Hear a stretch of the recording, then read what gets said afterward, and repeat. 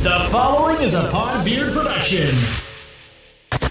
From the deepest bowels of your imagination. Actually, he's from Canada there, bud. From the famed Hotter Show Studios, this is The Hotter Show.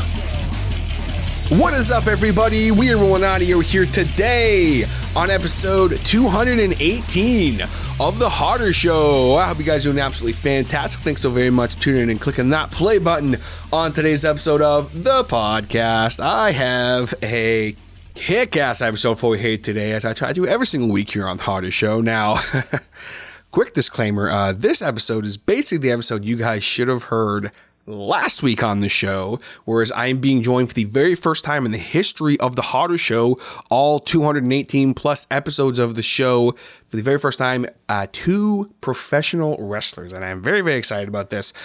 The team of John Cayen and Alexander Kable. Also, some of you may know them as Fear the Beard, but their team name is Cayen and Kable. I did, of course, record an episode with them last week, but unfortunately, due to some just bizarre technical issues, that episode is gone. It has never happened to me before in the history of this podcast, and I'm very embarrassed that it happened, but the guys were gracious enough, even though I did have a few moments in which I will say, upset them with some things that I said. So I was a little more careful this time around.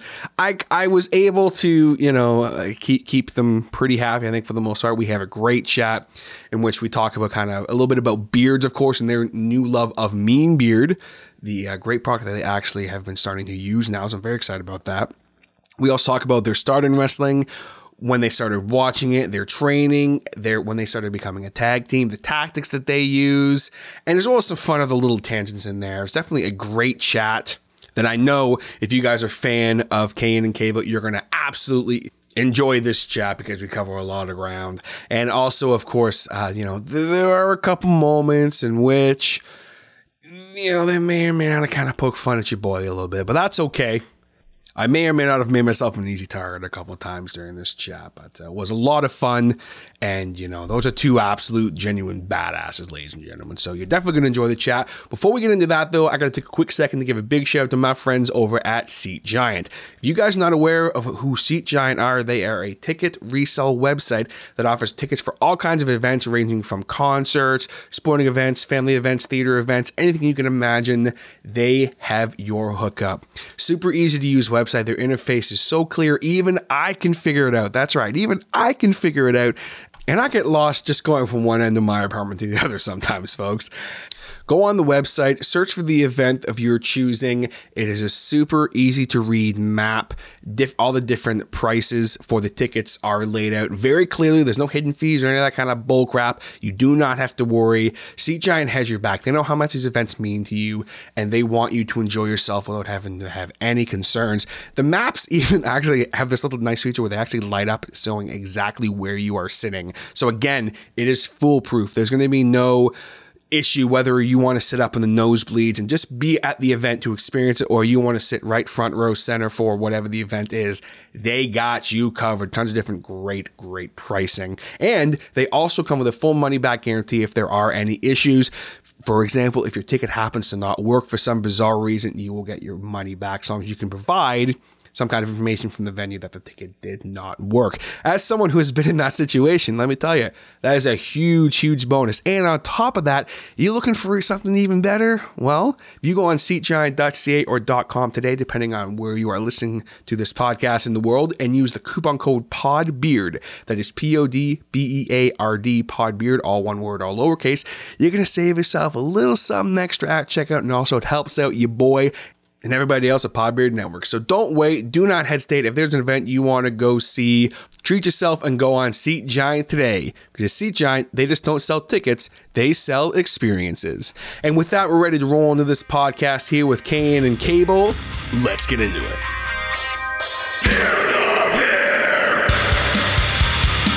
All right, so it's kind of awkward, but last week on the show, I recorded what was a great interview with two of the biggest badasses in professional wrestling, and as much as I'm embarrassed to admit, due to a unfortunate and unforeseen technical issue, that episode has been lost forever and will forever be now called the Lost Tape. But however, they have been gracious enough to come back for another round here on the Harder Show, and I could not be more thankful.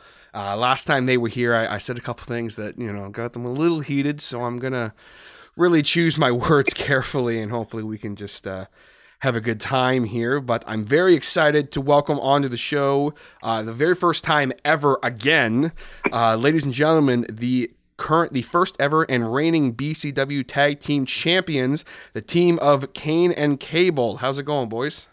Look, let's just clear the air right now. Let's get the elephant out of the room. We both know you deleted this interview so that we could start again, just because you wanted to talk to us again. I mean, I'm not going to deny the fact that I didn't want to not talk to you guys again, but I can assure you that I was extremely upset about that first episode being lost, but I can definitely appreciate your point of view. I mean, you made some nice gestures here. We were both, I don't want to say thankful, but, it was very nice of you to send us along some beers for us to enjoy as a bit of a pardoning here. But I think personally, me and Kable talked about this earlier, and I think one of the main reasons that we kind of agreed to redo this, the first time we met at the Chinlock event in Kingston, Chinlock 5, you're kind and gracious enough to talk to us about a great beard product, talking about our mean beards and your own. Yes. So we gave that mean beard product a try. The product arrived, and thankfully it lived up to your hype, so we agreed to do this interview again. So, again, I don't want to thank you because, again, we're here after what was 3 hours of our time last time, so we have to come back once again, but a great product. So, from one beard to another, we decided to give you a second shot. And I do sincerely appreciate that, and appreciate I won't call it forgiveness because I'm as you said, I did waste your guys' time last time, and I do again apologize about that. We'll see how this interview goes to see if you get forgiveness. Okay, I can absolutely understand that and appreciate that. But you mentioned that the beard product have arrived, so let's talk about beards first and foremost here, because what drew me to you guys right away the first time that I saw you, aside from the fact that you were, two absolute badasses in the ring, was of course the fact, number one, the message on the back of your t-shirts, and then also the, absolutely mean beards that are on your faces. So before I talk a little bit about the product and that there, how long have you guys been growing your beards at now? Have you kind of always had beards since you could grow them, or? I mean, myself personally, I was 15, 16, I think, when I started growing facial hair, properly. And for a while there, I had a long goatee, about being a fan growing up of, and I'm sure we'll get into this later, but, the Heart Foundation, I wanted a big, long goatee. I never went with the point like Anvil, but I had a nice long goatee for many, many years. And then I got a job working in the office world before getting into wrestling. And my boss, knowing that I didn't like to shave, kind of told me, as long as you come in and, your cheeks and your neck and everything are cleaned up every Monday, you're good to go. And then I got sick and tired of shaving once a week. So I told him, you know what, I'm just going to grow a beard and give me a couple of weeks to let it all kind of blend in. And that was 8 years ago now, I think. And I just haven't looked back.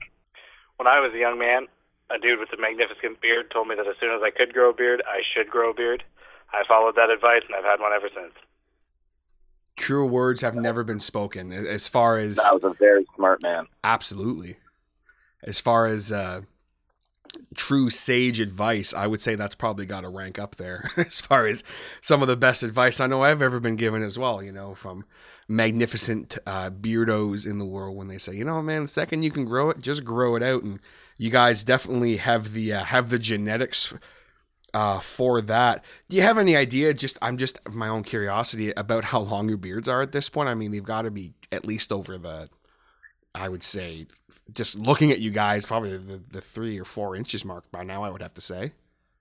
Are you trying to say that we're only 3 or 4 inches? I mean, you could definitely be longer. I'm horrible with measurements, so you'll have to forgive me on that. Well, men try and exaggerate on the other end, though. So But anyway, I've got about 4 or 5 myself. I think I'm sitting right around 5 the last time I measured it. But I mean, I know I speak for both of us, where it's let's just kind of keep it growing and see where it goes. Right? It's. Oh, I'm going full ZZ Top. I want to be able to tuck it into my belt. You're gonna have to tuck it up when you get in the ring too. I'm sure after a while, if it gets too long, you don't want to be tripping over it. Well, the idea is to braid it. Oh yes, okay. Sometimes for big matches, we braid our hair and stuff, and I think it would be cool if I could braid the beard to match. It's a really popular thing too right now. Getting the some guys will knot it, or some guys have been doing that. Where they just do like kind of the big 2-strand twist braids. I've been seeing that a lot lately, and it just looks like absolute Vikings walking into the ring. So that would definitely look very badass. So having long beards like that, has there been kind of any situations in the ring? I'm sure it's happened before where your opponents have kind of in a cowardly way used your magnificent beards against you at all. Well, let me tell you a story. We were wrestling. We don't need to name names, but we were wrestling up near Montreal, and we had decided that the crowd was not worth our time. So we were just about ready to walk out on the match, take the kata, and go back to Ontario. And this kid, right, decides he's going to sneak out behind us, grab us by both of our beards, and smash our foreheads together. But as if that wasn't bad enough, he then proceeds to drag us back to the ring. Like, we're still walking. I don't want to say drag. Lead us to the ring. And proceeds to throw me into the ring by my beard, causing me to go all the way through the ring and out the other side. I can't say for certain, because there's just so much of it to begin with, but I think he ripped out beard hairs in the process. Oh, jeez. I think he was trying to sell them at the merch table in intermission. I've seen people do that, and they actually sold because there are so many people with beard envy. But yeah, there are people who have sold beard hair that was removed from their opponents at merch tables, and people purchased it. So, the beard envy is strong out there. It absolutely is. And I mean, speaking on that, you guys, obviously your fan base with the whole Fear the Beard moniker that you guys has become something of, I heard rumblings of it even before I was introduced to you guys at that Chinlock show. So, but now I know that the fans kind of started chanting that at you during one of your matches, but what has that kind of become for you guys at this point? Like, when you think of the moniker, we'll call it, of Fear the Beard, what do you really want people to think when they hear that name and that tagline? You speak English, right? Yes, sir. It's only 3 words. This is very true. That was probably a bit of a dumb question. I apologize. But look, Fear the Beard is a lifestyle, it's a battle cry, and it's a warning. We live to make people fear the beards. We yell, Fear the Beard, to intimidate our opponents, and our opponents know to be scared of these 2 bearded badasses. There's nothing more to it than that. And that is literally the simplest way that it can be put. Now, of course, obviously, it does say that in your absolute badass theme song, which, by the way, guys, you did hear a part of it in the beginning of this episode coming in from the intro. And I am going to play that song in full at the end of this episode because it is such a badass theme. And we don't get to hear the full extent of how badass it is when you guys come to the ring. But where did kind of that theme song come from? We had a bit of I don't want to say an original idea, because our idea was to kind of get a cover made of sorts, but we reached out to some musician friends that we know, and originally, like I said, we wanted a cover done of a song, so we reached out to friends of mine that I've known for many years, worked all over in the music industry, a guy by the name of Stanley Kropa and Steve Mitchell. And I actually hope I'm pronouncing his name right, because I'll be honest, I've never actually heard his last name pronounced. So if I'm pronouncing it wrong, I apologize. And yeah, Cable had a bit of a great idea for, a different twist on a song, and we gave them that. And, they kind of ran with it and gave us something completely original. And it's definitely a very unique and original song. And I mean, the second I heard that, the second the drums kick in and that bass drum hits, it's like, man, it is absolutely on. And you guys come to the ring, it's definitely a super intimidating thing to see. So you mentioned a little bit earlier about getting that Mean Beer product. So just real quick, what exactly did you guys get? I know for sure that you did get the Mean Whip, but what else did you get with that package? They had a Father's Day special going on last week. And I don't have it in front of me, so I can't remember exactly what was in it. I'll pull up my receipt here while I have you on the phone, and I'll be able to check that because it's upstairs in my bathroom. Mm-hmm. But it had the Mean Whip, it had the beard oil, and there was something else. And the balm. Yes, that's it. It was the balm as well. I haven't tried the balm yet. As I mentioned to you off air,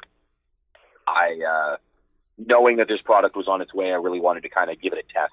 And, so other than my usual, washing in the shower and whatnot, I didn't put any oil, any balms or anything in it for the last week or so. And then got it here, and I tried the beard oil on my hands just quickly to see how it felt, wasn't too oily or anything like that. But then I gave the Mean Whip a try, and it literally undid a week worth of, purposeful neglect, right away. So, I'll give the beard oil and the balm a try tomorrow, but, highly recommend that Mean Whip to anyone out there. And the best part about the Mean Whip is how quick it is. It doesn't take a lot of preparation time. You can put it on just before you go out to the ring, and you're ready to go. Oh, for sure. And I mean, with that, like you guys had mentioned to me before about the fact that, if you were to put on beard oil right before heading into the ring, that can, be a bit of an issue if you're trying to, maybe get a hold on somebody and your beard's a little too oily, and it can kind of cause some problems for you. So that's definitely good to hear that you're enjoying the Mean Whip, and big shout outs to Mean Beard, the best beard care in the entire world. But talking on beards and that, is there any other bearded wrestlers in the area that's or just even that you guys know at all that you think people should kind of keep an eye out on right now? Well, right off the bat, you can't talk about bearded wrestlers without talking about TDT, Tabernacle Team, located in the Montreal area, but they travel all over the place kicking ass. Yeah, I mean, especially, another bearded tag team, so we'd be remiss to not mention them. One that stands out for me, especially from once I started looking at what was going on the indie scene out here, kind of caught my eye, very similar look to us, with big beard and tattoos and long hair, would be Suicide Jesus, Justin Turnbull. He's not the biggest guy in the world, but I can honestly say, and I don't stand down from too many challenges, but having seen that guy and the way he moves around that ring, he's opponent that I'm glad I haven't had to step across the ring from yet. And that's definitely high praise coming from you, from someone who, I couldn't imagine you backing down from anybody, being, the ultimate badass that you are. Well, we're both fans of certain wrestlers, so we kind of take a little bit of that danger and, I guess for lack of better terms, lack of self-preservation. I was going to say total disregard for your own body, but Yeah. I didn't want to throw myself that far down, but yeah, that's about right.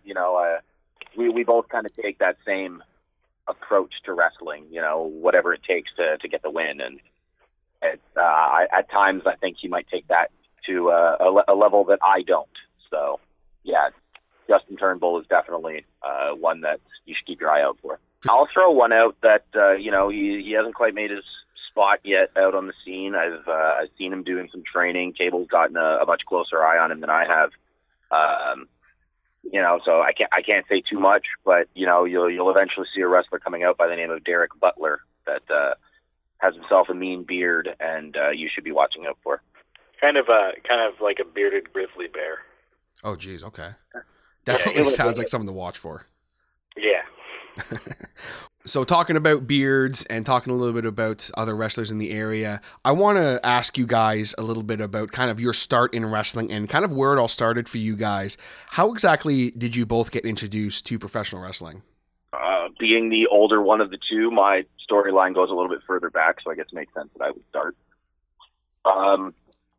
I grew up spending a lot of time at my grandparents' house, and my uncle lived there at the time, and he was a big wrestling fan. So every time that I was there on the weekends, on Saturday mornings, Sunday mornings, there was always wrestling on TV. So I kind of gravitated towards it as a kid. If I didn't want to eat anything as a child, all my grandmother had to tell me was, pick a wrestler at the time. Hulk Hogan eats this, and I would shovel it down. So, I was a fan from, I could easily say age 3 or 4. And then I kept watching until, 2001, 2002, when the first brand split happened. And then it just kind of felt like you had to watch too much to keep in on it. And at that point, I was also 18, 19. So kind of had other things on my mind at the time. So it took a few years off from watching at that point, and then just kind of dove right back into it, and I haven't stopped. Yeah, for sure. Especially at that age and that time period, it was getting to be a lot of wrestling. I mean, obviously right now with, even just speaking on WWE's product, there is so much wrestling to watch. So I can for sure get your point there. I think the difference now for someone, of that age, having the network, and, there's other means of being able to watch the stuff online that we won't get into, but, having that access online now, I think changes things as well. You don't necessarily have to be watching, and I think what did it for me was, SmackDowns went to Friday. At 18, 19, do you want to be sitting at home watching wrestling on a Friday night? So, but now they could watch it on the network, on Thursday or Wednesday the next week, or, whatever, and work around your schedule. So there's a lot more content, but it's a different time. Oh, definitely. It's definitely way more accessible now than it ever has been. And it's only for the betterment, for sure. So how about you, Cable? How did you get started with wrestling? Well, ironically, it was SmackDown moving to Friday night that led to me watching wrestling for the first time. I was in the 8th grade, so however old you are when you're in 8th grade, I don't remember. And I just made some new friends. 13? Yeah, in and about there. I just made some new friends, and we were going to get together and hang out on a Friday night. And they said, if we're hanging out on a Friday night, you got to watch SmackDown with us. And I was like, oh my God, you watch wrestling? So we hung out, and we watched SmackDown, and I didn't understand what I was watching. I mean, I wouldn't say I was bored, but I just wasn't captivated by it. But then I was talking to one of my other buddies, and he's like, oh man, you watch wrestling? You should try the video games. The video games are great. So we hung out and we played SmackDown vs. Raw, and I was actually having fun with it. There were fun games back then.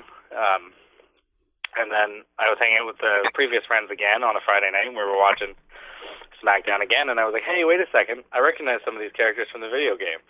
And that kind of piqued my interest. And then I saw this guy named Jeff Hardy, and he was a badass, and that he was the one that got me hooked on it. And then The Undertaker came back, and that was a big thing too, because I actually knew who he was even before I watched wrestling. And just the more I hung out with those guys, I would watch more and more wrestling, and then all of a sudden, even when I wasn't hanging out with them, I'd still be tuning in on Friday nights, and the rest is history. Definitely two, very polarizing figures in the wrestling business. I mean, The Undertaker, what can be said about him that hasn't already been said before? I mean, he's the phenom. He's considered, when you talk about some of the greatest of all time, he's got to be in at least the top 5, some would say. And then of course, obviously Jeff Hardy, what's not to like about Jeff Hardy, especially around that age group. He was such a unique individual. And it's funny how, and I remember this talking before, we have kind of such a similar way that we got into wrestling. So as far as with that now, obviously, KB, you just mentioned a couple guys that kind of your favorites, but for you, John, was there kind of a couple of wrestlers that you found yourself always kind of really paying attention to when they came out? Was there any that kind of caught your eye a little bit more than the others? I was also a fan of the Hardy Boys when, that time came around. But if I go back to when I started watching wrestling, when I was really young, I mean, I was definitely, I was a Hulk Hogan fan, a Macho Man fan, an Ultimate Warrior fan. You're kind of at that age where you're cheering for the big good guys, and whoever they're pushing and showing you is the hero, is who is who you're rooting for. As I started to get a little bit older and this and that, I became a fan of the Hart Foundation. That's kind of when I started to kind of fall in love with tag team wrestling. You had your Legion of Doom, Road Warriors, depending where you were watching them. As I said before, the Hart Foundation, you had the British Bulldogs, you had the Rockers, like so many great tag teams. And then I didn't really get into the WCW and NWA side of things until I was a little bit older. But Four Horsemen. Then as I kind of got into my teenage years, that's when I started getting into more of, your Edge and Christians, your Hardy Boys, your Dudley Boys. What hasn't already been said about their matches. But I mean, on more of the character side of things, I kind of really gravitated towards Cactus Jack. And later on as Mankind and occasionally Dude Love. Guys like Jake the Snake Roberts was one that really kind of caused me to shift away from who they're portraying as the big star, away from your Hulk Hogan's and your Ultimate Warriors and your Macho Mans. Jake the Snake was really kind of the first one to take me outside that mold, and where I really kind of paid attention to, the promos and the way they wrestled, the way they captivated the crowd. And, when Jake Roberts was on TV, you always were transfixed. You were glued to the screen. So those are probably some of my bigger influences would be, Cactus Jackson and Jake Roberts, definitely big Hardy Boys fan. And if you watch the way I wrestle, you'll probably see some of that in there as well. Yeah, you can definitely see a little bit of Cactus in there for sure. With, as yourself and Cable mentioning earlier, that a little bit of, I guess for lack of a better term, we'll say that self-preservation. Throwing yourself at your opponent and things of that nature. Because he was someone who, I mean, what hasn't been said about Mick Foley, but he's such an important figure in wrestling when you look at what he has accomplished and what he did for the business. And I mean, he's a part of, whether people will admit it or not, one of the most well-known moments in wrestling history. Him coming off that Hell in the Cell, that was such an iconic moment that no matter what happens, and he did a whole tour about it. We talked about it, that moment, and how he says it all the time, where he's destined to relive that moment every day, for the rest of his life. Just on that note, really quick, do you remember, because that was right around the time you were watching, if I am getting my dates correct here. I was watching it live when it happened. Oh, wow. And I remember just being in shock. I watched it, and, Jim Ross basically summed it up. You know what I mean? Like, I thought he was broken in half. I thought he was dead. And then the camera kind of pans, and you kind of see him start to move. And I was like, oh, okay. He survived it. And then he got off the stretcher and started climbing the cage again. And, that's kind of when I realized, there's a certain point that he's willing to go to that most people aren't. And, that I knew it before, having seen Cactus Jack matches and so on and so forth, but that kind of took it to a whole new level of, so that's where we're going now. Was it the smartest decision he's ever made? Probably not. But, it's, as you said, it's one of those iconic moments that people will remember for years to come. And whether that's necessarily a good thing or a bad thing, who's to say? But it's definitely something that I remember. So. Oh, absolutely. And again, just quickly on that note, he talks a lot about that second fall that he had, and how, people who have been in a wrestling ring and who have, been slammed on the mat are the only ones who can really truly appreciate that fall, because of just, a lot of people think of a wrestling ring and they're like, oh, it's like a trampoline. And it's like, no, man, it is a mat. There was wood there. There is not as much give as people may think in a wrestling ring. It's wood and steel. Exactly. Yeah, I was going to say, get the metal in there too, because the metal hurts. Yes, I can only imagine. And it's not just when you get bumped on the apron, the hardest part of the ring, as they love to tell us, it all hurts. Do you get used to certain bumps? Yeah. Doesn't mean it doesn't hurt. Sure. I mean, I still walk out of every single match, just, that hurt. But, it hurts a little less each time, maybe. Until you get to a point where it just starts hurting more and more each time. I'm pretty sure there's a break-even point where killing nerves gives way to doing real damage. But we haven't hit it yet. Oh. There's sometimes. I mean, that match with that triple threat tag match that we did, I definitely felt it afterwards. Oh, I can imagine. I mean, I've heard, in certain podcasts and that, wrestlers sometimes will talk about the, building up a quote unquote callus, so to speak, I think they call it a rope callus or something, where, even hitting the ropes, that was one thing that my friend who's training right now said to me. He said, man, I could never have been prepared for how much hitting the ropes, like for the first time, would kind of be like, oh, that hurt. Why did that hurt? Like, it's like hitting a brick wall, but in 3 tiny spots on your back. Oh, for sure. And it's something I know for myself, going back to, when I was 18, 19, I had actually trained back then for one day. A friend of mine won some tickets to go and train at Tiger Jeet Singh training school in the Toronto area. And, they take you through your basic tumbling and this and that. And we finished the class early, and they turned to us. They're like, is there anything you want to do? And, of course, as a wrestling fan, you play around with your friends. The only thing you can ever do is run the ropes. Well, they expected that answer, because it's what everybody wants to do. So every single student in the class was watching as me and my stupid friend run the ropes as hard as we can, not knowing what we're doing, and then fall to our knees in pain. So for anyone out there that thinks, it's, oh yeah, it's nice and soft, it's no. That's high tensile aircraft steel cable wrapped in hard rubber. If you're lucky, it's wrapped in tape. So yeah, it's always one of those things that's always been, as a, lifelong fan of, of pro wrestling or sports entertainment or whatever you want to call it.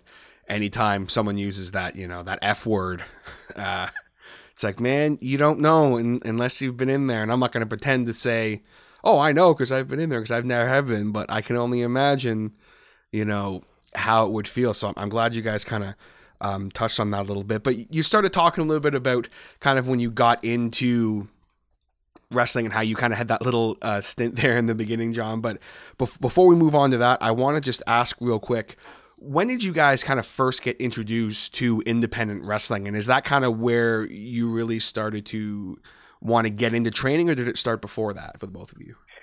Well, so I was on a vacation in Cuba, and the first night we got there, my family was kind of, jet-lagged and stuff, so they wanted to take it easy, and I said, screw that, I want to hang out at the bar. So I was hanging out at the bar, and this gentleman came up and sat down next to me, and we struck up a conversation. Turns out he's also from Ottawa, where I was living at the time, and and we started talking about wrestling, and turns out he was a huge wrestling fan. And I was like, oh, it'd be really cool to be a wrestler. And he's like, well, I know the guy that runs the big show in Ottawa. Do you want me to introduce you? And I was like, what are the odds of this? That's crazy. And I kind of thought it was one of those things where you're on vacation, you say some stuff, and it never really pans out. But then I got home, and I got a Facebook message from the guy, and he put me in a group chat with him, and I bugged him a whole bunch of times, asking silly questions. And then the promoter offered me the chance to come and work at one of his shows, and then the rest is history. But right away, I knew that was something I wanted to do, because wanting to be a wrestler is how I got into indie wrestling. So, And for myself, I mean, I got into indie wrestling, I was maybe 15, 16. And a friend of mine's parents, kind of started showing us, ECW. And, that's where I found Cactus Jack and so on. And there was a show going on in Toronto, and they bought tickets and they invited me to come. And the main event of the show was Terry Funk versus Abdullah the Butcher in an ODQ match. And so that was kind of my introduction to indie wrestling. Definitely a hell of an introduction. Yeah.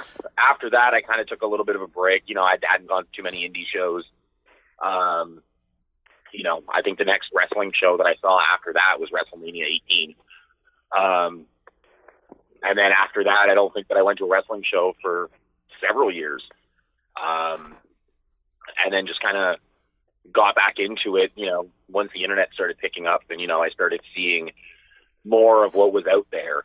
And, kind of like Kable, kind of went out and saw a show somewhere and, kind of never looked back. That's awesome. Well, I definitely wanted to talk to you guys a little bit about kind of your training and how you guys met up and kind of your tag team career thus far. But before we do, I actually just got to take a quick second here to go grab myself another beer and take a quick ad break here. I hope that you guys are also enjoying that, that nice case of Banquet that I sent over for you guys. it is much appreciated, and we're very happy that you're sitting there having some banquets with us. Yeah, well, I mean, unfortunately, unfortunately, I'm out of Banquet, so I'm gonna have to switch to Labatt Blue. But I definitely am a big fan of the Banquet. Well, that's definitely a downgrade. You were doing so well there for the first little bit. Yeah, we'll be back. Definitely an awkward moment there. I was not expecting that to take the turn that it did, but I guess I should know better than to not drink Coors Banquet with Cayen and Kable. But what you should absolutely know better than is to use any other design services than my man Jason Reese at Jaybird Digital Arts. If you are in need of logos, business stationery, mailers, fine art, brochures, album artwork, literally anything you can think of, even t-shirts, he has got you covered, and he's going to do it at a spectacular price, and he's going to do it quickly. I swear to God, sometimes this guy does not sleep. He will get stuff off so quickly. Jason's been with me pretty much from day one, and he's done so much for the show. I truly believe I would not be where I am without him. And don't just take my word for it. Go on his Facebook and see all the wonderful things that people say about him. He's done work with Chinlock Wrestling. He's done work with House of Hardcore. And so many bands like my boys in Valier. If you want to get a look at some of his work, check him out on Facebook. It's Jaybird Digital Arts. That's Jaybid Digital Arts. Or you can also check him out on the web at jaybirdigitalarts.com. Again, that is Jaybird digitalarts.com. Hit him up today and be sure to let him know that your boy Hada sent you, and he'll even give you even more of a better price, a little discount ski just for listeners of the Hotter Show. Jaybird Digital Arts is going to hook you up and have you looking great at a great price. And now back to my chat with Cayen and Kable. So we're back here again with Cayen and Kable, and I have, unfortunately, I am drinking a Labatt Blue. I do apologize, gentlemen, for the transgressions on that. I will definitely have to make sure it does not happen again if we ever are to break bread. But I do hope you are enjoying those Coors Banquets that I did send over. I was, and then now I know that you're drinking Labatt Blue. Well, if I'm being honest, it's a very unpleasant experience. So it's almost that I'm punishing myself at this point, if that is any indication. I think that knowledge actually makes this Coors Banquet taste better. Well, you don't get one. Well, that's what I was hoping for. So hopefully we can just kind of hopefully move on a little, because I'm very curious. We got talking before we took our break here about kind of you guys starting to get into a little bit of training and a little bit of getting into the business. So I'm curious, when was it exactly that you guys both started training, and where exactly was that training taking place? I started training in June of 2016 at Torture Chamber Pro Wrestling Dojo in Montreal. I had met, just prior to that, I had met somebody at a house party that also wanted to be a wrestler, and the options locally were quite limited, and he's like, hey, you want to do this crazy thing with me, and we'll drive to Montreal and back a few times a week and be wrestlers. And I said, that sounds like way too much fun. So I did. And the rest is history. Yeah, I mean, I started in September of 2016, a few months after him. And for me, it was just it was a bit of a spur-of-the-moment decision, to be honest. I had listened to Kevin Owens on the Chris Jericho podcast, and he talked about, getting ready for his WWE tryout and how he went to the Torture Chamber Pro Wrestling Dojo and trained with Drew Onyx. And he said if it wasn't for that school and, doing exactly what the students do, he didn't get any special treatment. He just followed the course. And he said if it wasn't for that, he wouldn't have passed the WWE tryout. So I sent Drew Onyx a message, and he told me to come in, take a look at everything. A couple of days later, I did. I hadn't done any athletics in my life. So my plan was, I'll go in and see it and start in a few months. And there was a couple of other guys there that were checking the place out. And at the end of the practice, Drew asked everybody when they were willing to start. Everybody else said right away. So I just said, you know what, let's do it. And I haven't looked back since. That's definitely a badass story for the both of you. As far as at the Torch Chamber, how exactly would you say the training is? Like, what is it that you guys really focused on in the beginning and then also kind of nearing the end? Well, the big thing is conditioning. And similar to John, I had also done zero athletic things my entire life up to this point. So it was a jumping right into the deep end, trying to keep up. And so we pushed through the conditioning, and then after the conditioning, I'll let John tell you a little bit more about what went on. I mean, you kind of start, right from your basics, learning how to bump and protect yourself, learning how to roll, learning, your collar and elbow tie-ups, and just repetition and making sure that it becomes second nature to you. So doing it in a safe manner, not just for yourself, but for your opponent.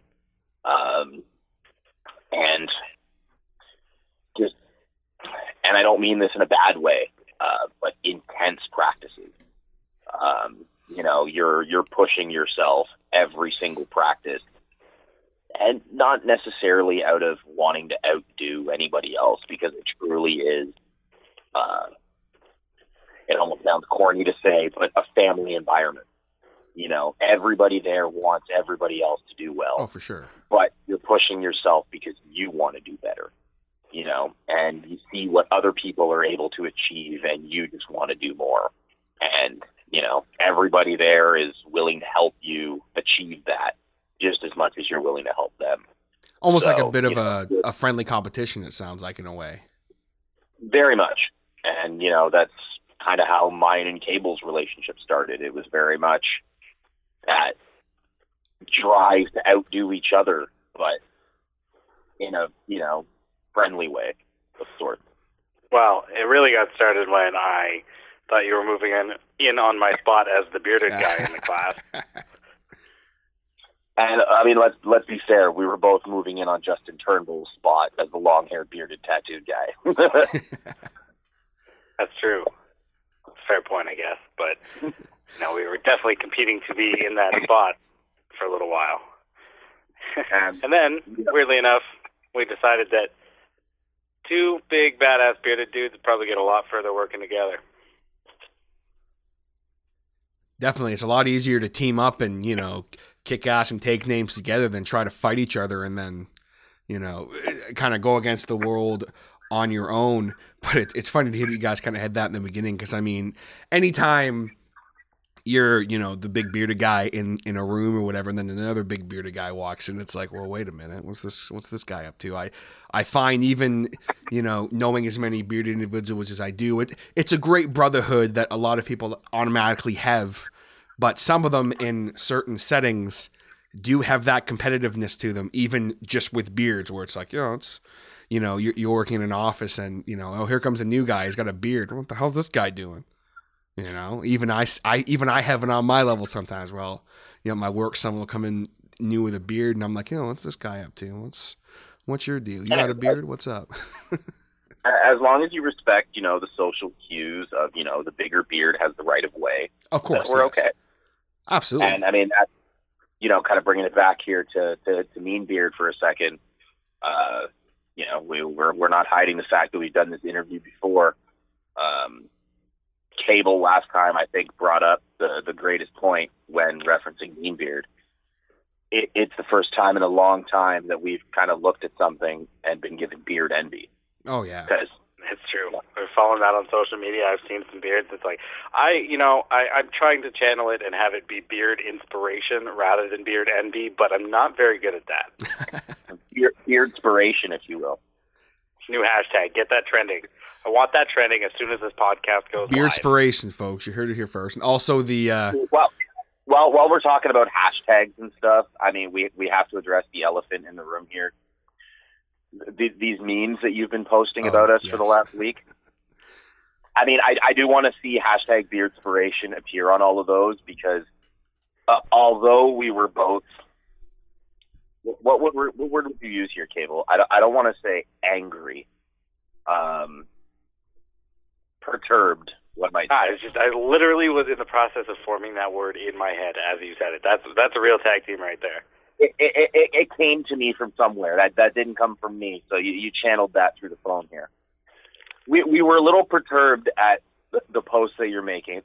There were a couple of them that were clever. I'll give you that. I mean, Kable had one that he really liked, but I'm not going to lie. The one where I was tagged as also me in the meme, that I did get a legitimate chuckle out of that, and that did kind of put me, further towards doing this podcast again because. I mean, you can make me mad. I mean, you can make me mad sometimes, but you can make me laugh too. We're good. What? And then for me, the one that I kind of like because I mean, it wasn't really taking a shot at us. It kind of summed up everything. Was you had one? I think you posted it yesterday. The showing up to a party with your boy like. I mean, that's exactly what it is. We show up and it's a party for us. Just we enjoy what we get to do to our opponents in the ring. So that one there I didn't take too much of an offense to, but you had a few there that were questionable from me.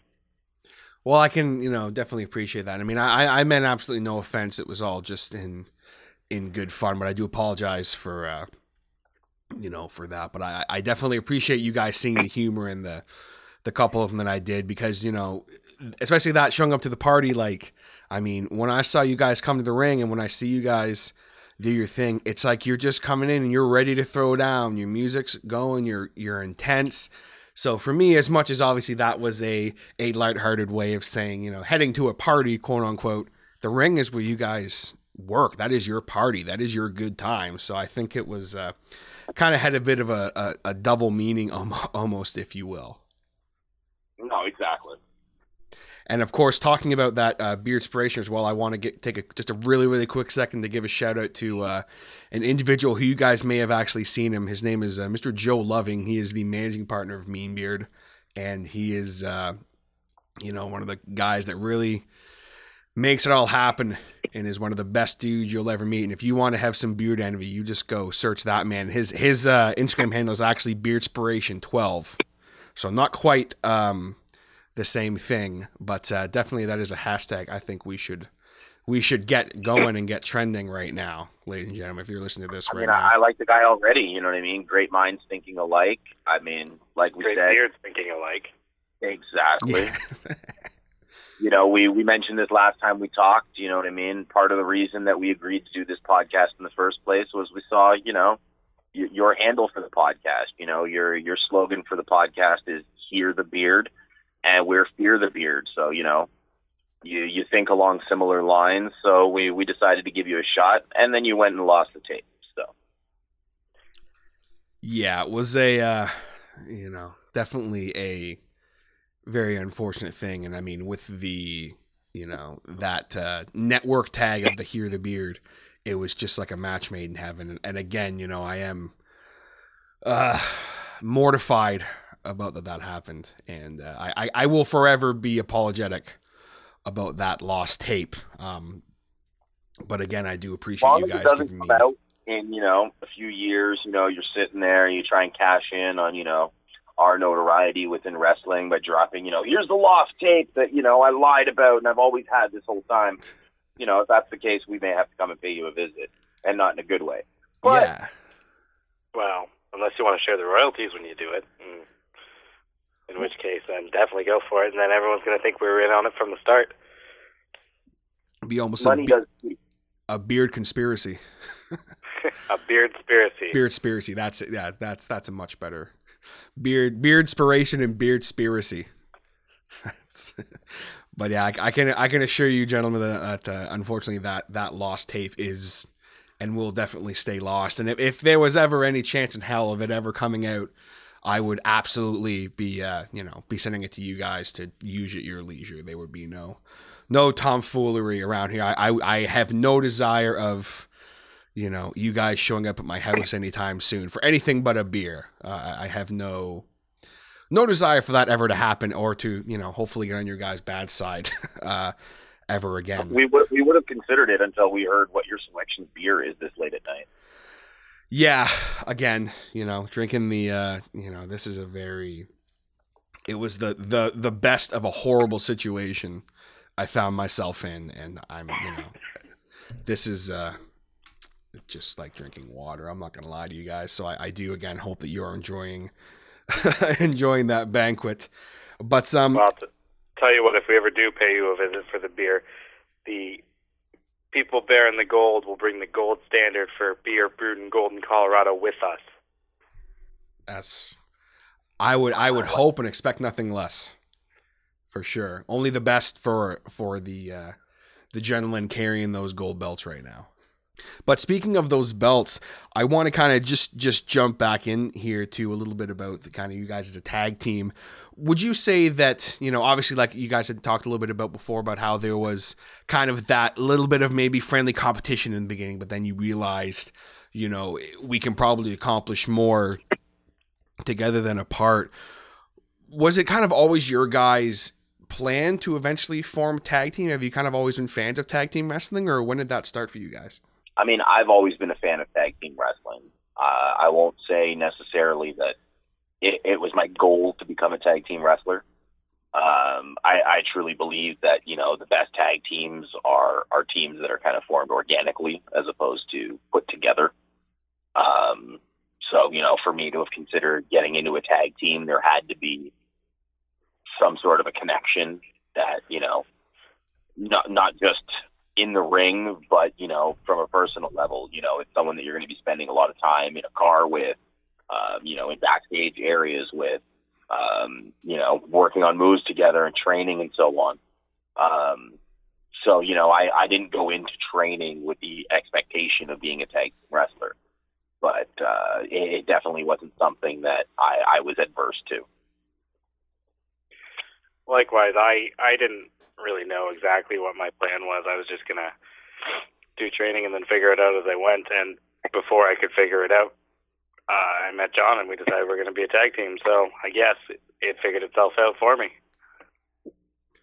It's almost just like it was meant to happen. Like you guys have such, starting off training in such a short time period within each other, and training in the same location, and, being trained by such a legendary performer in his own right. And also really quickly on that note, wasn't he also featured at the Performance Center a couple times as well? He was, he spent a week down there not too long ago as a guest coach. Definitely, I'm sure he was able to, lend them some, some skills as far as what he's able to offer you guys with their conditioning and that. But as far as with tag team and that, when did you guys have your first official outing as a tag team? And then also I'm curious about each one of your guys' first matches, as we didn't really touch on that before. I guess we'll kind of go about it backwards, seeing as we each had our singles debut before our tag team. Myself personally, I debuted in September of 2017. It was a little over just about a year after I had started training. I thankfully lived a little bit closer to the school, so I was able to cram in a lot of additional classes on top of the standard, very intense training that we were both doing. I managed to get in there some days during the week and so on. So I kind of got lucky on that front. I made my debut in August of 2018, so coming up on my 1 year anniversary in the business here in about a month and a bit. I was training for about over 2 years. As I stated earlier, I wasn't athletic to start with, so that kind of held me back. And then, the fact that I was commuting to and from Montreal 3-4 times a week, and when the weather got bad and they were closing down the highways and the snowstorms would pick up, I'd have to miss a class here or there, unfortunately, due to circumstances beyond my control. So the combination of those factors made it take a little bit longer. But I know that as soon as I stepped in that ring for the first time, I was in better shape and better prepared for the extra time that it took me. And let's be honest here. There was also some of Kable has that self-preservation that I lack.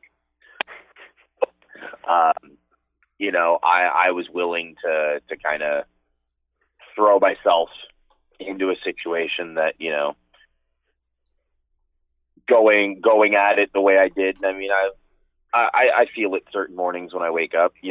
Kable wanted to make sure that, he was going to last for the long term, whereas I was just like, oh, okay, I got to try this now. Kable looked at it as what's the word I'm looking for? To evaluate, do a risk assessment before I tried really anything. Yeah, exactly. Whereas I was just, as I still am today, kind of, okay, let's do it. Why not? And then, I shatter my ankle on a belly-to-belly suplex. So, it's different strokes and different timelines, but, I think it worked out perfectly to line us up together to be able to do what we do now. Oh, definitely. I couldn't agree more on that. And just really quick on that note. So you had that, obviously, was that from a personal experience you had where you shattered your ankle? Have you had any other injuries at all since you've been training, or? Nothing pertaining to training, all just stupid injuries because, as we've both said, I have no regard for my own body. I ended up in a situation where, I ended up in a belly-to-belly suplex against a gentleman much larger than myself, and I traveled much further across the ring than I would have wanted to. When I came crashing down, the first thing that landed was my ankle across the bottom rope. And I heard a snap, and I stood up, and I fell back to the floor. I've done that. I've got some knee damage. I've got a bad shoulder. You alluded to it earlier with the F word. It's a different 4-letter word for those of you that don't know that we're referring to, but it's not at all. I've been at this a little under 2 years now, and I can't count the injuries on one hand anymore. But we do it because we love it, and it'll take a lot more than a fractured ankle to stop me, because I wrestled on it the very next weekend. So, and I never took any time off. So yeah, it's just not a T-shirt that you wear. The genuine badass, ladies and gentlemen. That's actually he does embody that, and will not stop until you are his opponent is incapacitated. And I mean, the only reason Kable doesn't have it on his shirt is because it would be redundant to have it on both of ours. Of course, yeah. So it's definitely just as equally as badass. And thankfully, just to answer, the question that brought us here, knock on wood. Fortunately, I have some bangs and bruises here and there, some mysterious cuts. I tend to hurt myself in really stupid ways during wrestling, but no real injuries. So hopefully that streak keeps running.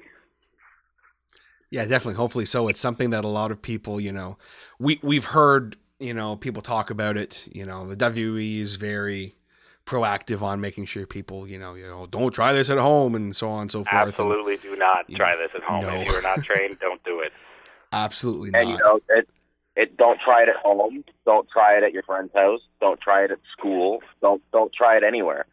If you want to do it, go and get trained. Because as a stupid teenager, I would play wrestle with my friends, and I ended up getting power bombed on the back of my head on a tree roof. Ooh. And I can still feel the bump on the back of my skull to this day. So please, anybody listening, do not try this anywhere without getting trained first.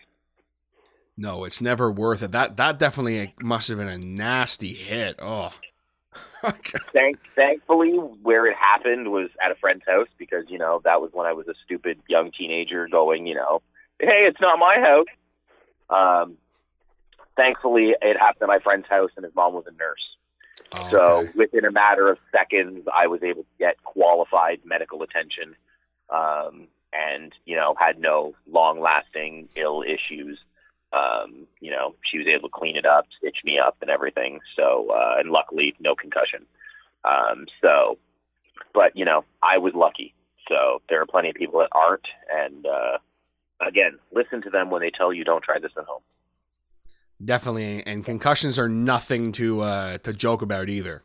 That's something that has been a very big talk lately. Even the last few years in the wrestling business, where, and in most contact sports, the whole concussion issue and, it gets scary very quickly when you, as someone who has experienced concussions before from just stupid situations, it's scary when you're sitting and all of a sudden it's like, whoa, what's that ringing? What's this? Like, why do I see stars? It's a terrifying situation to find yourself in. But as far as getting back to, before we got on this little injury tangent here, we were talking about your guys' first matchup, and I'm curious, as far as your guys' first full-on legitimate tag team matchup, who were your opponents, and kind of walk me through that first matchup?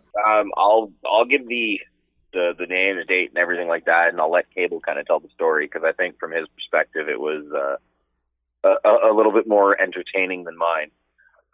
We had our first match October 20th of 2018. So very shortly after Kable had his debut. It was for Beauharnois Championship Wrestling, where we're now the tag team champions. And we faced off against the Guerrier During, Jason Gray and Nori, two veterans in Quebec wrestling. I don't know how long they've been wrestling. I apologize, but they've been wrestling for a few years for sure. An established tag team. They work well together. And yeah, that was our first match. But I think it was a little bit more of an awkward situation for Kable. Yeah, that being my first time ever in tag team competition. I know John had a couple of one-off tag matches here and there prior to that, but that was my first time in a tag match, and it was a little bit nerve-wracking even before it started because we arrived to the venue at a reasonable time, and building up into showtime, our opponents still hadn't arrived, so we were worried that we were going to win our first tag match by default, which wasn't quite what we were looking for. And then we'll take it. We'll take a win by any means necessary. But ideally, not the way to start. You want to get in there and you want to hurt somebody. Let's be honest. You want to get in there and kick some ass. Yes, hurt, make a name for ourselves, kick ass, and show off all of the moves that we'd been working on up to that point. It was our big tag team debut. We didn't want the fire taken out from under us before we even got started. But we got our opponents did show up, and we got out there. And I was trying to do my best to listen from, I was not the legal man, trying to figure out what, our opponents were planning as they were communicating with each other. But I realized we got out there, they didn't even speak the same language as us, which kind of makes sense because we were wrestling in the South Shore area of Montreal, that they would be speaking French, but I don't speak a word of French. So that was a bizarre experience for me as well.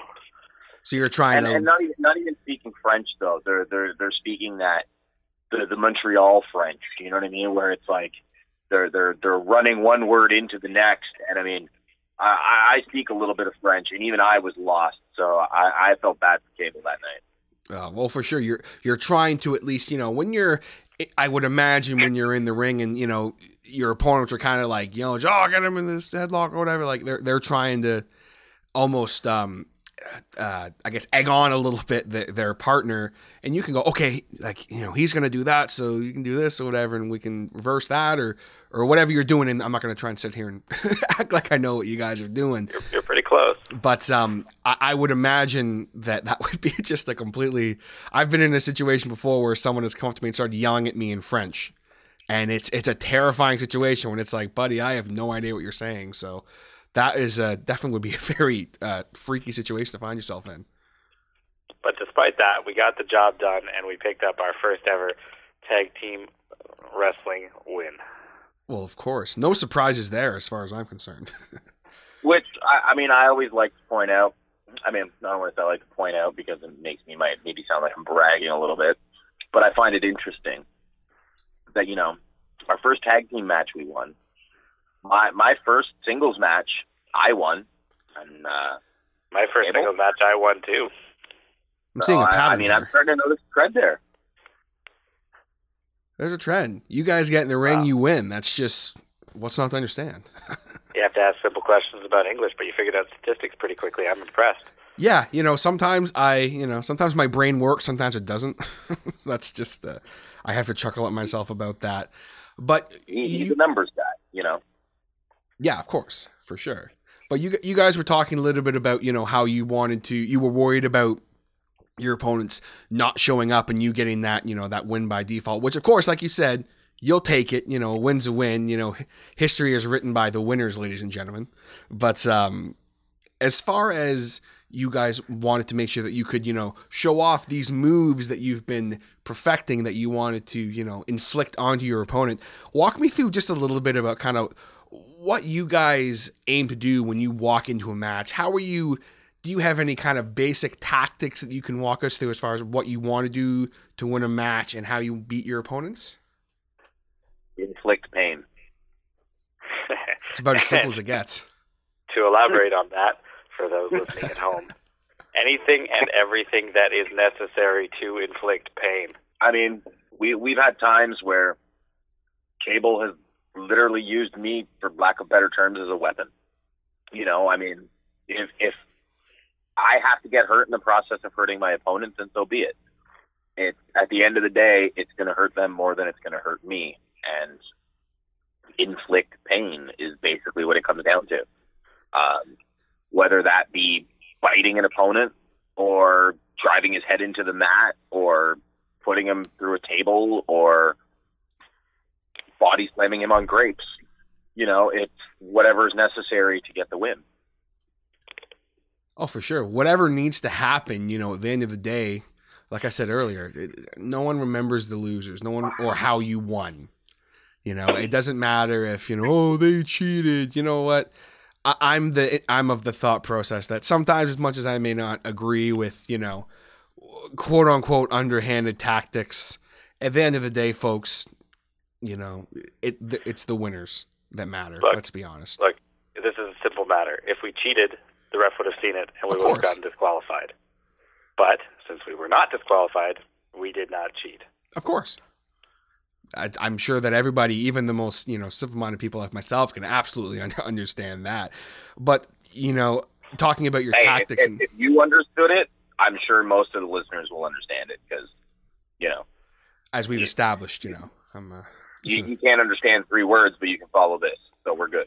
For sure. And that's something that I'm sure everyone can appreciate. And thank you for pointing that out again, by the way. But you guys had talked a little bit about, your tactics and that. And I wanted to kind of put a bit of a highlight on this because it is such a spectacular sequence. I kind of wanted to really quickly just touch on it. The maneuver, or I guess we'll call it a sequence that you guys do to finish off your opponents.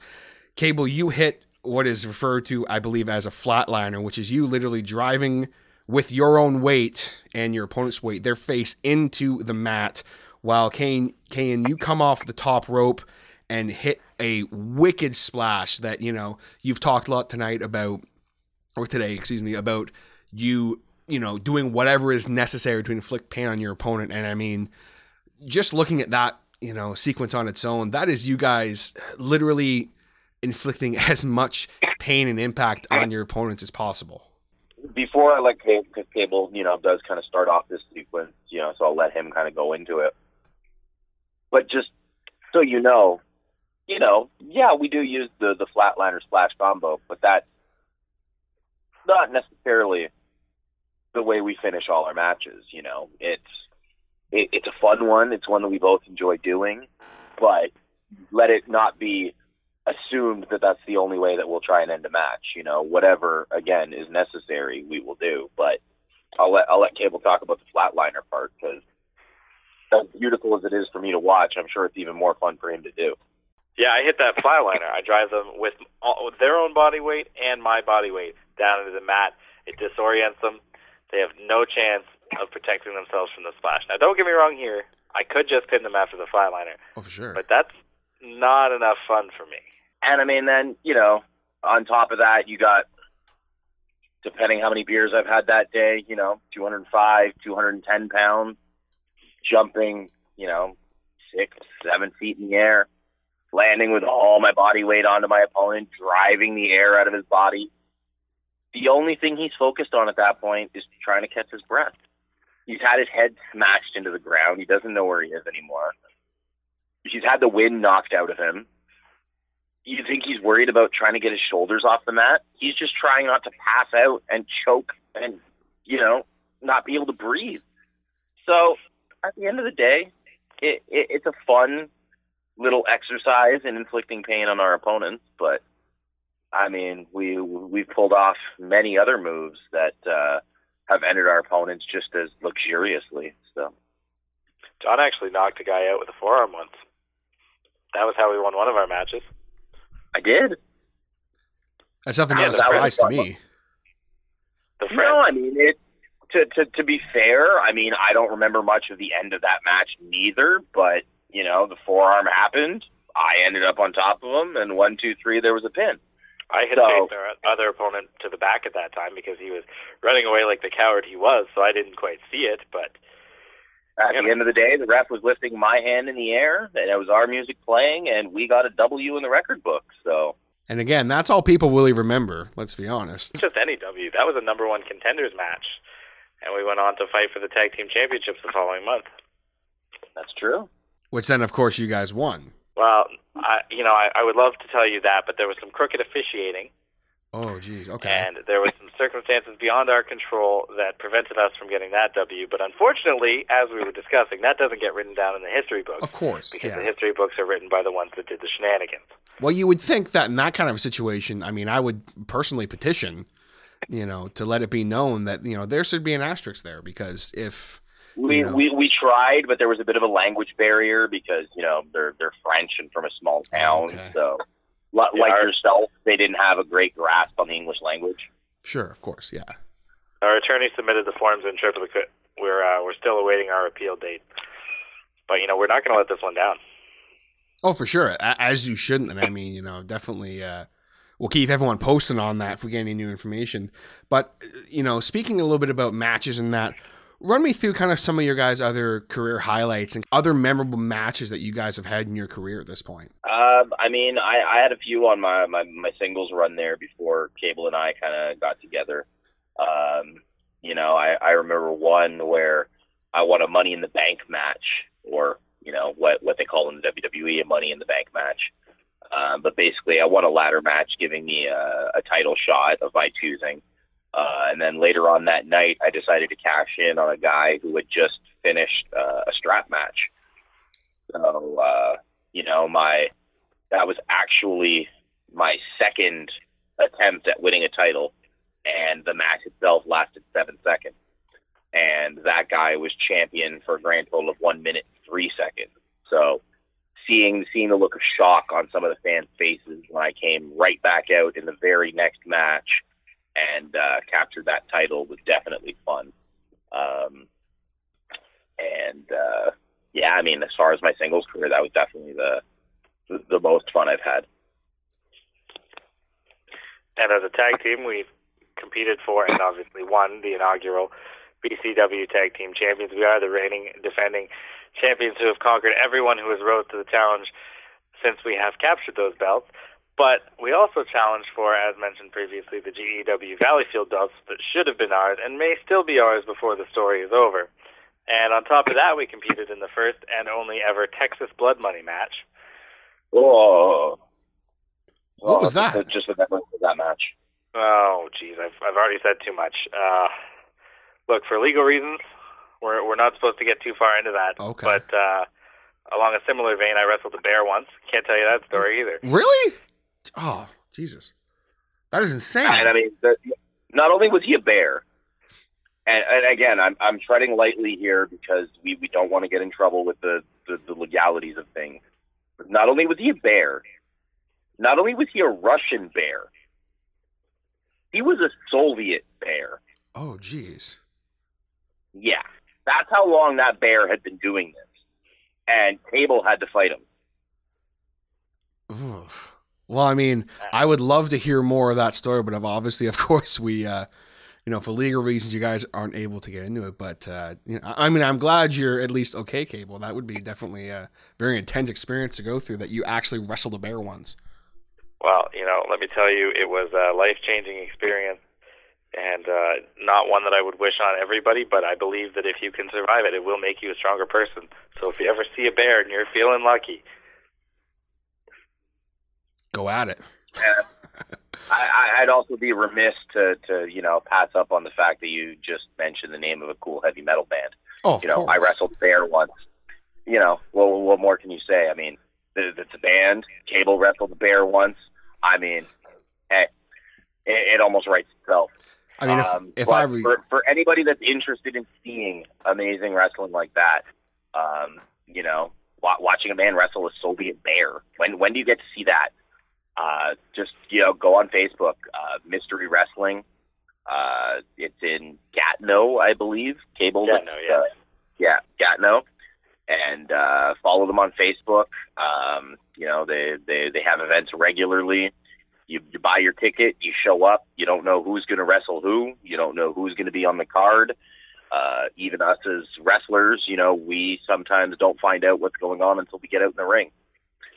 Which is what happened to Kable with the bear, and happened to Kable and us once when we got out to the ring together, which was not a fun experience. Well, what happened? They ended up making you guys fight each other? Yeah, again, we can't get into it, but Kable. They did. They insisted that there was no other tag teams in the back, which I know to be a lie, and such a result meant that we had to fight each other. And I don't know if I should tell you this, but I feel like Hang on, I think I found a good way that we can get around it without legalities. All right. We were forced to face each other in a match in which the loser lost something that was very precious to him. And without naming anything, it starts with B and rhymes with feared. Oh my goodness! I cannot. So we found that out when we were standing in the ring.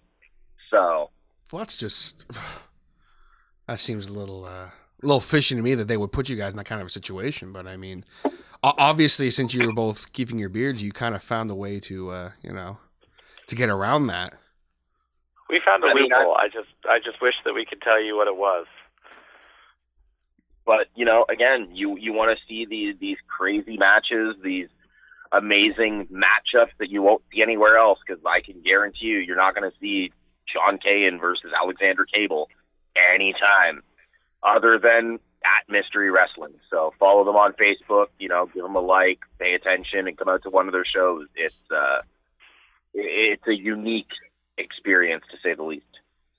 Oh, definitely. Big shout outs to them. So as far as you guys right now, as we're kind of getting ready to wind down here today, and again, thank you guys so much for agreeing again to come on the show for a second time after the mishaps. I very much do appreciate that. As far as the fact that you guys are, of course, the reigning and defending BCW Tag Team Champions, is there kind of anything else that you guys want to accomplish in the immediate future? Kind of what's next for Cayen and Kable? What's next is to keep doing what we've been doing. Show up anywhere, anytime, on any amount of notice to fight anybody and kick ass. And I'll keep it simple for you once again. This time it's only 2 words, and I've said it before: inflicting pain. So, as Kable said, anytime, anywhere, we're looking to wrestle as many places as we can, as many different people as we can, and just keep adding gold around our waists. So, if you're holding a title somewhere, or you're a heavy contender for a tag title in any federation, just watch your back. They're coming, folks. They're kicking ass and taking names for damn sure. For sure. So last couple questions I have here for you guys. Do you have it's kind of I do a lot of musician interviews, so I always like to ask about maybe a favorite show that someone has played, or a favorite song or something of that. So obviously this is the first time I've had any kind of pro wrestlers on the show. Do you guys have a favorite matchup that you've ever seen? And then kind of the flip side of that, a favorite match that you guys were a part of? Well, for me, my favorite match that I have ever seen for a very long time was it was back, I believe, Armageddon, where Jeff Hardy finally won the WWE Championship over Triple H and Edge. That match would be the one I would go back and watch a lot. That was really, when I was younger, that was the only match I ever rewatched when I was just a fan, because that was such a huge moment for me as a wrestling fan that I never really left. Definitely a great moment for sure, and a great matchup. As far as the match I've been in, I mean, we've been in some great ones. We've had some wars with the Shootakon fight team. I've mixed up with a couple of really fun singles competitors. There's a great tag division growing in Bournemouth, BCW. But I think, and shout outs to the honorable mention to the match where we ended up winning the tag titles. But I think my favorite match that I've been a part of was a month prior to that at BCW. We had done a 3 Stages of Hell match versus the Dad Bod Squad. And that was just all kinds of carnage and mayhem, and I ended up getting handcuffed to the ropes, and John went through a door, and I think just being that match, as a competitor was fun, and a battle, and we got to do a lot of what we do best. And then watching it back, I enjoyed it as well. So that for me is probably the favorite match I've ever been in. And I mean, they not only did they handcuff him to the ropes, which was just absolutely uncalled for. Real police handcuffs too. Yeah. Well, none of these, fake stuff that you use in the bedroom with your girlfriend or boyfriend. I don't want to judge anybody's proclivities here. No pink fuzzy handcuffs or anything like that. Like legit police handcuffs. We were contemplating having to cut the ropes in half just to get him out, but luckily there was a police officer in the crowd who was able to let him out. Not only did they do that, they got kids involved. They had kids hitting us with rolls of Christmas wrapping paper while they held us in place. Now, have you ever been hit by a roll of Christmas wrapping paper? I actually have. It's not pleasant. Not the cardboard tube that your parents let you play with when you were a kid. It was still wrapped with Christmas wrapping paper. So you're getting hit and you're getting paper cuts and all of that, and it's little kids who are just absolutely unruly and, should be restrained when at a wrestling show. But all of that cheating, and they managed to pull out the win. But when push came to shove the next month, we beat them and the Three Skulls Club. Not 2 opponents, not 4, but 5 opponents, to walk away with the BCW Tag Team Championship. So, they can do whatever they want and getting their kids involved and this and that, making their kids feel like they're stars. But at the end of the day, we have the gold. So, and as far as me as, a fan, I mentioned earlier, being at WrestleMania 18, I'd have to say, the Rock and Hogan live, despite the fact that it might not have been the greatest wrestling match ever, there wasn't a lot of great moves done in the match, but, just such a historic moment in wrestling history. I'm not ashamed to say, I was one of those people sitting there freaking out that, Hulk Hogan was back in Toronto. So it was definitely a fun night as a fan that I'm sure will be hard to top. Oh, for sure. A huge matchup that, no matter who you are and whatever you may think of, anything to do with wrestling, when you get two of the biggest stars in the history of the business in the ring together, I mean, it was just the electricity that was, I could have only imagined that was in that building. That, I mean, even for me, watching it back, a couple of years later, obviously, the electricity, even just coming through the TV, was just unmatched. So before I ask the last little bit here about some actually upcoming bookings you guys have, where can the good people find you on social media if they want to give you guys a follow? Well, I'm earlier in the alphabet, so I guess I'll start. You can find me at alexandercable.tc on both Instagram and Facebook. I'm trying to figure out Twitter, so there'll probably be a post on my Facebook or my Instagram once the Twitter goes live. For me, it's johncayen.tc on both Instagram and Facebook. JONCAYEN for those of you like TJ who aren't great with spelling. Yes. As far as Twitter and stuff like that, I stay away because, in case you haven't realized, I like to talk, and I heard something about they're at 288 characters now, but that still isn't enough for me. So your best bet if you want to keep up to date with my current news, where I'm going to be, is Facebook. I'm on Instagram as well, but Facebook is where you'll get the most of my information. Definitely. Well, speaking of information, John, you actually have a great title matchup coming up on July 14th, which is this Sunday, folks, as you're hearing this, for Ontario Championship Wrestling that is happening in Toronto against Steve Brown for the CWO Championship. Tell me a little bit about that match. Championship Wrestling from Ontario in Etobicoke at the Rock Pile at 5555 Dundas Street West, I believe. Don't hold me on that, but I believe it's Dundas Street West. Dundas Street in the 427 in Toronto, for all of you out there. I faced Steve Brown before. I mentioned it briefly the last time that we recorded this. I have a nice little shrine on my wall that I like to call my wall of pain. And it's various tools, I guess you could say, that my opponents have used against me. I've got a garbage can up there, pieces of a table that I went through, some cookie sheets, some kendo sticks, some steel chairs, etc.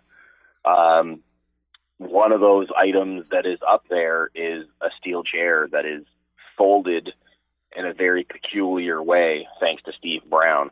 The last time we faced for the CWO title, I was unsuccessful. Steve Brown is a very large man. He goes by the name of Bone Crusher.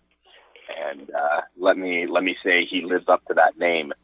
But, I've stepped in the ring with him once before, so I know what I'm getting into now. And it'll definitely be a different outcome, and I'll be looking to add a third title around my waist. So, this Sunday, I believe it starts, double check it on Championship Wrestling from Ontario, people, but I believe it starts at 2 o'clock. Well, hold up now. Hold up. You can't just talk. You can't just do that to me.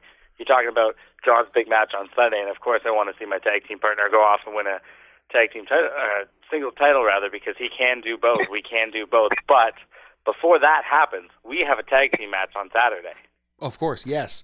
That is for Seaway Valley Wrestling on Saturday, July 13th. I definitely did not mean to leave you out there, Cable. I apologize. That's, of course, against Double Dragon. And now I know you guys have tangled with them before. Kind of, what are your plans kind of coming into this matchup? Look, I don't think we can say it any different than we have been for the past hour. Every time we step into that ring, we're looking to inflict pain and kick ass, and the Double Dragon are no exception. We have tangled with them before, and something tells me this won't be the last time either. But I promise you, if anybody's going in a lake this time, it's not going to be us. Oh, you see, I like to try and put that out of my mind. But the fact of the matter is, yes, the last time we faced in Kingston, wrestling in a park, that Blue Dragon, that classic, decided that he was going to throw me into Lake Ontario. Spent a couple of days off on the shelf after that, got a nice little infection from that disgusting, filthy water from that disgusting, filthy city called Kingston.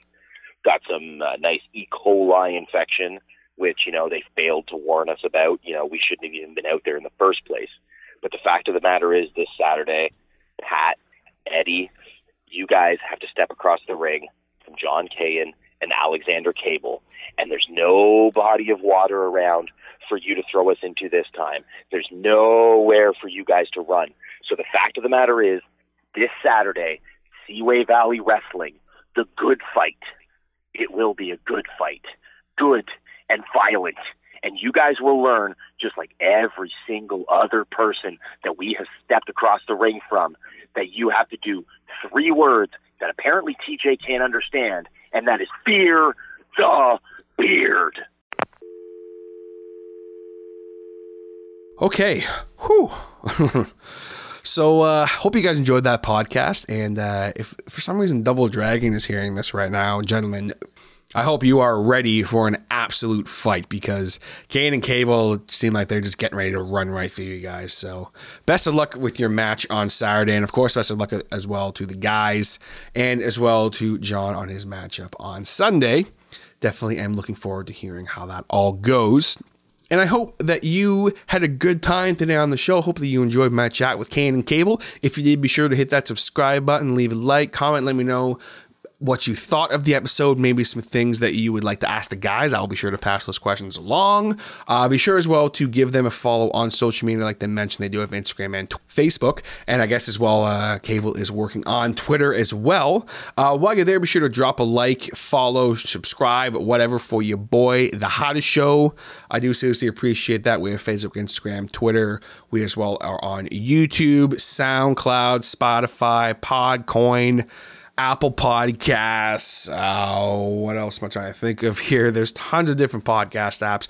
I am one of the most accessible podcasts in the world. I firmly believe that, and I do stand behind that. I try to make sure that no matter who you are able to be entertained.